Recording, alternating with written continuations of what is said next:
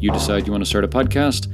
2 weeks is such a random, ambiguous amount of time for you to decide, like, okay, I have to do this in the next 2 weeks. You know, we're a team of 6 people, and you hear the people that have kind of made it to a much larger extent than I have. It gets to the point where the people are like the most important and maybe the hardest part of the whole thing. Welcome back to TinySeed Tales, a series where I follow a founder through their struggles, victories, and failures as they build their startup. I'm your host, Rob Walling. I'm a serial entrepreneur and co-founder of TinySeed, the first startup accelerator designed for bootstrappers. This is the 8th and final installment of our series with Craig Hewitt of Castos. But don't worry, if you love following a founder week by week, listen at the end of this episode for a preview of the founders we're going to follow next. In our last episode, we covered how Craig launched a big experiment. Instead of requiring a credit card at the start of a 14-day trial, he took away that requirement and expanded the volume of people coming into Castos' free trial funnel. The big question was, would this translate into increased conversions? So we removed credit card from our trial sign-up process, and everything about that has gone really well. With the exception of our trial to paid conversion ratio, which we kind of knew wouldn't be great just because we have some things in like our onboarding process that aren't exactly right. And, you know, some UX things that need some tweaking and things like that we knew when we started that our trial to paid conversion ratio would take a big hit. It always does when you go from credit card to no credit card, but we're still a little bit below like the benchmark that I set for us. Of like 10% is kind of the low water mark. We're a little bit below that. And so we're definitely still growing. Our growth is about the same as it was when we required credit card. So that's cool. But the goal obviously with this is like, if we remove the credit card, a whole bunch more people come in the door and we convert, you know, some percentage of those to where at the end of the month, we have more paying customers, more new paying customers than we did when we had a credit card. And at this point, it's about the same. So that's not entirely unexpected. And like this month in terms of product, we've been doing a lot to make the onboarding and the point to where a customer gets value out of the app really quick and really easy.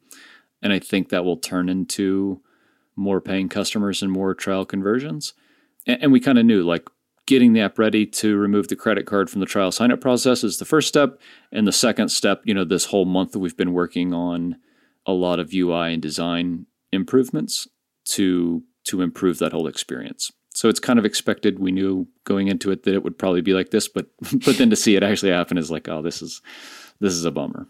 Yeah, when you make big changes like this, I feel like in your head, you see several paths branching out ahead of you, and you can see multiple realities at once. One reality is like, oh my gosh, this is like the magic silver bullet, and it's going to double our growth overnight with no additional work.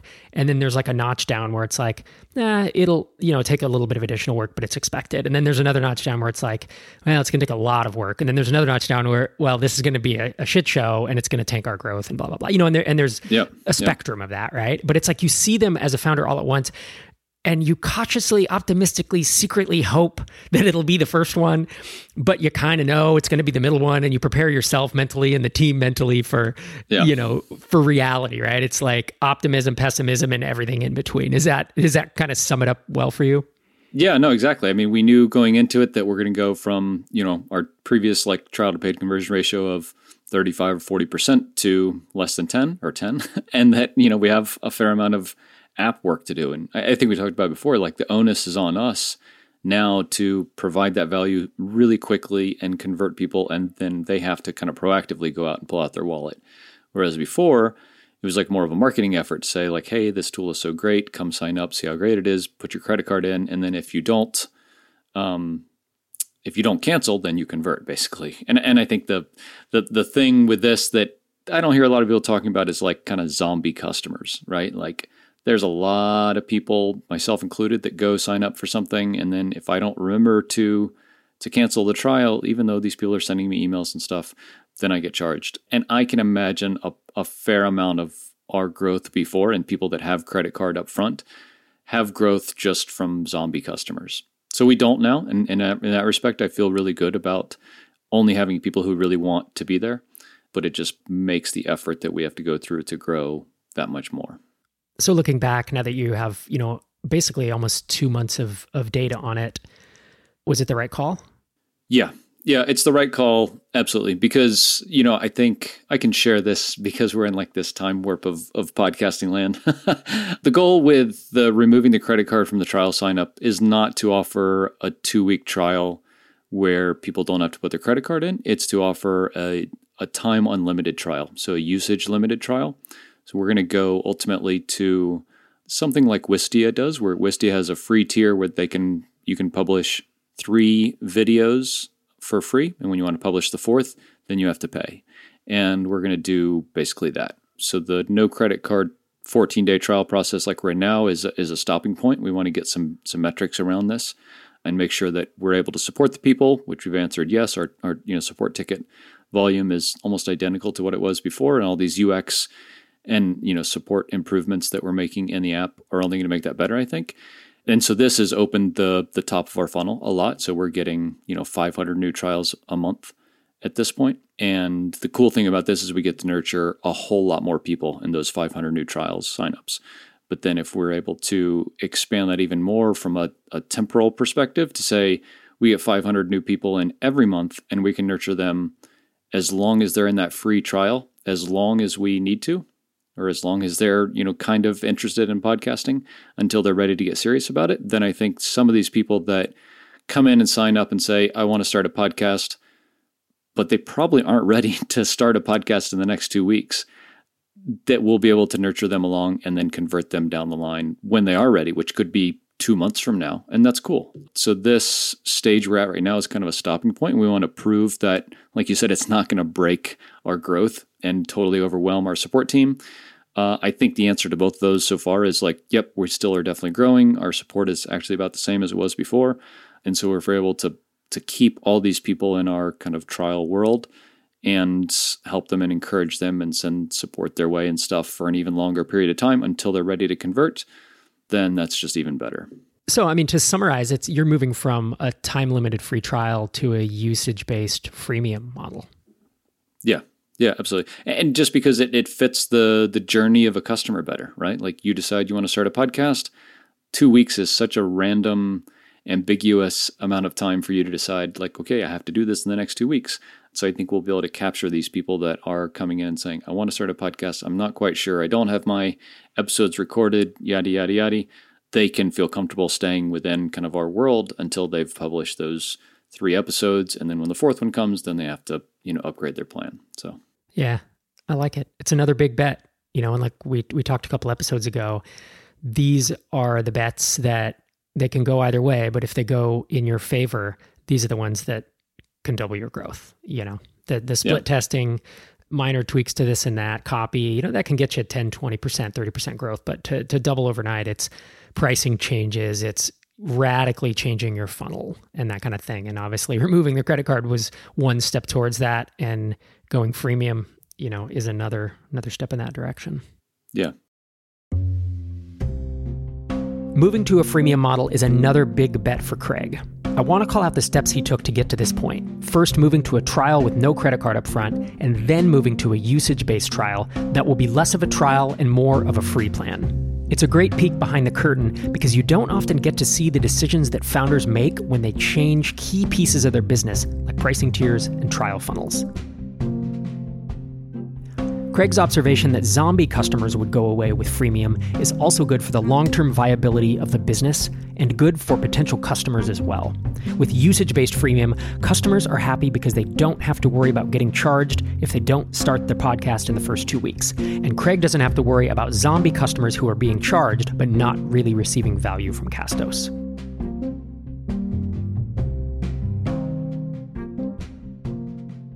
One theme we've been tracking throughout this series is Craig's decision to hire a full-time marketer. We've been through the hiring process with Craig all the way through Denise's first 3 months on the job. To close out this story, I want to take you all the way back to the first episode when Craig was just percolating the idea. The challenge with it is not hiring a marketer, because that's easy. This is the first time I've ever hired someone in a role that I could do that will be better than me. And that I don't know, that might seem like a weird thing, but hiring a developer when you're not a developer is easy. You say, can you build this thing? Are you reasonable? And can you communicate with me? But to say like, I want to hire a marketer and I'm like a marketing guy is hard. And then to say, I'm not going to hire some low level marketer. I'm going to hire like a mid to high level, like senior level marketer that knows a lot more than I do is intimidating. And, it's funny. I don't get nervous about podcast interviews or meeting people in person or anything like that. But I was nervous. I had my first interview with someone today, like video call after like 2 rounds of questions and stuff. And I was nervous before. So I was like, if this is the person we need and I screw up the interview and they think I don't have any idea what I'm talking about, then I will have, botched this. It's important to remember how this hiring process was something Craig had never done in his entrepreneurial career. Hire someone above his skill level in a field he considered himself well-versed in. Here's what Craig thinks about it now. You can come at it from a few different angles. I mean, one thing you had talked about was that it was stressful to start handing things over to anyone. But then an episode later, you talked about how invigorated you were to do more marketing because you didn't have to do all of it. You got to do the parts you wanted rather than the parts you did, and did not want.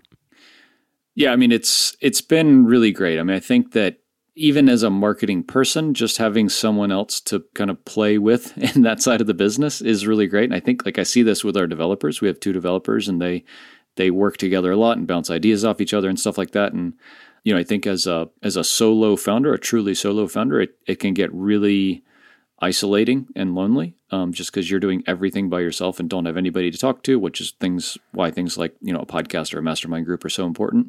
But then even like within the business, for me to have someone else who's really smart and really savvy to talk marketing with, I think has made our marketing a lot better just because I'm able to come up with ideas. She tells me some of them are stupid and that's cool. And I respect her opinion. And some of them, she says, wow, that's awesome. I never would have thought of that, or I couldn't do that or whatever. And so we go down some of these roads. I feel like certainly the amount of marketing work we're doing has been exponentially more than I was able to do by myself, just from like a mental energy perspective, because that's all she has to, worry about is just how do I get up and get more eyeballs on our brand every day, which is really cool. Speaking of big bets, you can hear the turnaround from someone who was nervous to interview candidates into someone who is seeing exponential output on the marketing side of their business. Craig's care and diligence in choosing a marketer has paid off. It's hard to close the loop on a story of a company that will continue to make changes and grow long after this podcast series concludes. But I asked Craig how he feels about wrapping up the series and where Castos is headed in the future. We could talk about this forever because it's like, yeah, there's not an end, the arrival fallacy, right? Like it's never over. The problems are never solved. The hires hopefully never stop, and stuff like that. And so I think this kind of story, or this part of our story, has taken a nice arc, and we're at a point where we've done a fair amount. We have a whole lot left to do, but I think it's been nice to be able to share this part of our story with folks.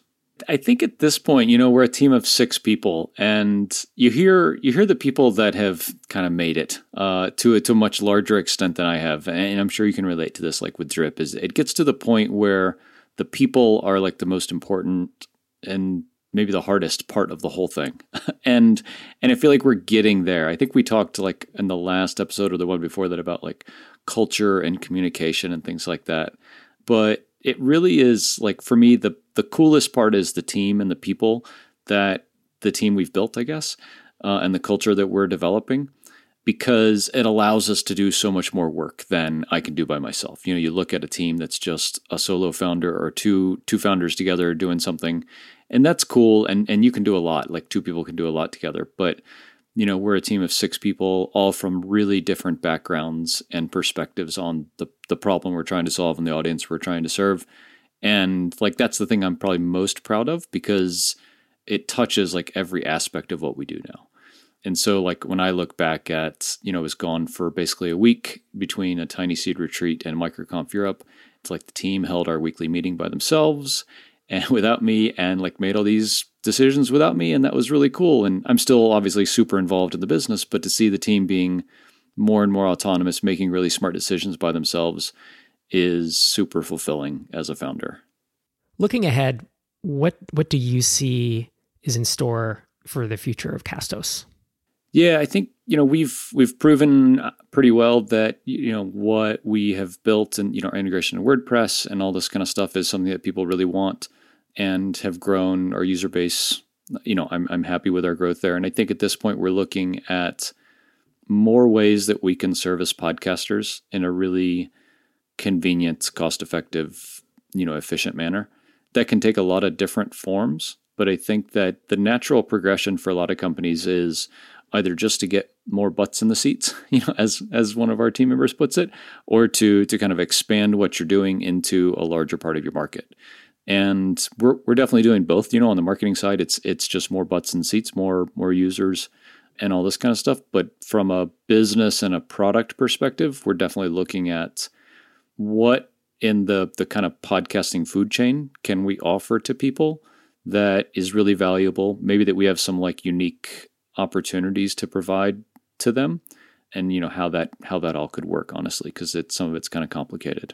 Yeah, it's interesting because Castos is it's a quickly evolving vertical in essence. Like podcasting is still relatively new, even though, there are people who've been podcasting for 10 years or more, but it feels like it's just now starting to catch on in the mainstream, as like Gimlet. I mean, there's been This American Life for a long time, but like Gimlet Media came about and now they've been acquired for a couple $100 million by Spotify. And it feels like my mom asked me about podcasts the other day. It's like it's starting to. I mean, I'm feeling it's going to just be built into cars here soon, and I think that's a tipping point. Like, you're in a space where there's a lot of competition, but the sky's also the limit if you can just figure out how to do it. And this is what's so hard about being a startup founder is there's just infinite possibilities. You could do anything. You could try to go up market and raise prices. You could go freemium like you're doing. You could just expand horizontally and continue to,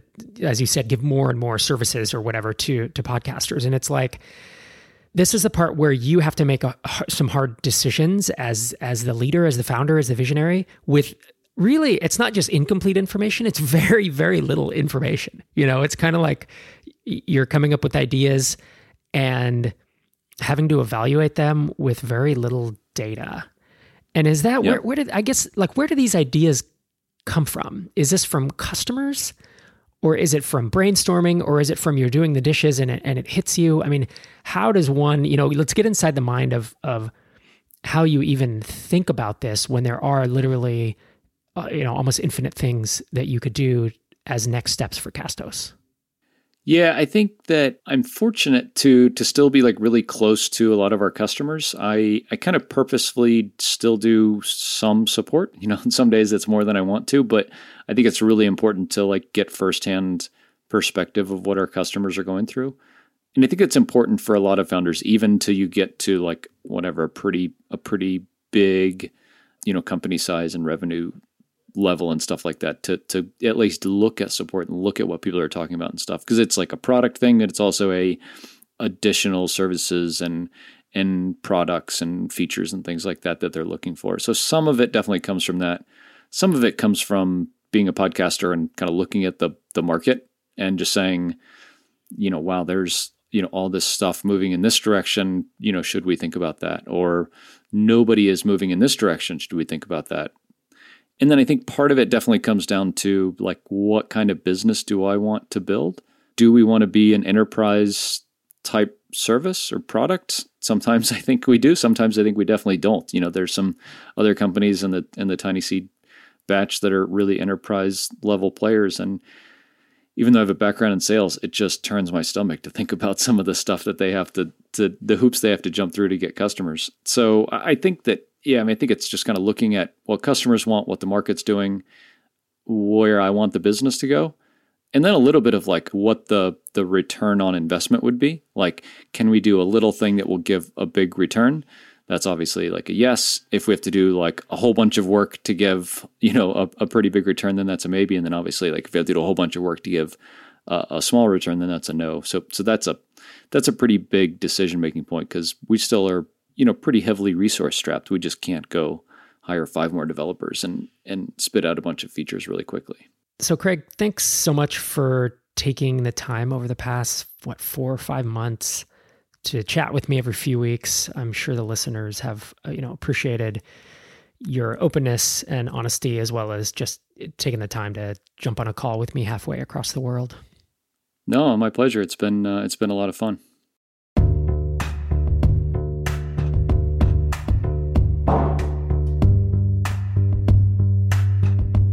It's been an absolute pleasure having Craig on the podcast and to be able to follow Castos through their journey for the past several months. We're in the midst of recording our next season, so it won't go live for a month or two. But I want to give you a sneak peek of the first episode of that season from another company in the 2019 TinySeed batch. Next season on TinySeed Tales. I think it just felt like it was not the right move for us and what we wanted from our business and how we wanted to have control over our lifestyle. We really wanted to be able to have flexibility to spend time with our son and to travel when we wanted to and to grow in a way that felt natural and comfortable for us.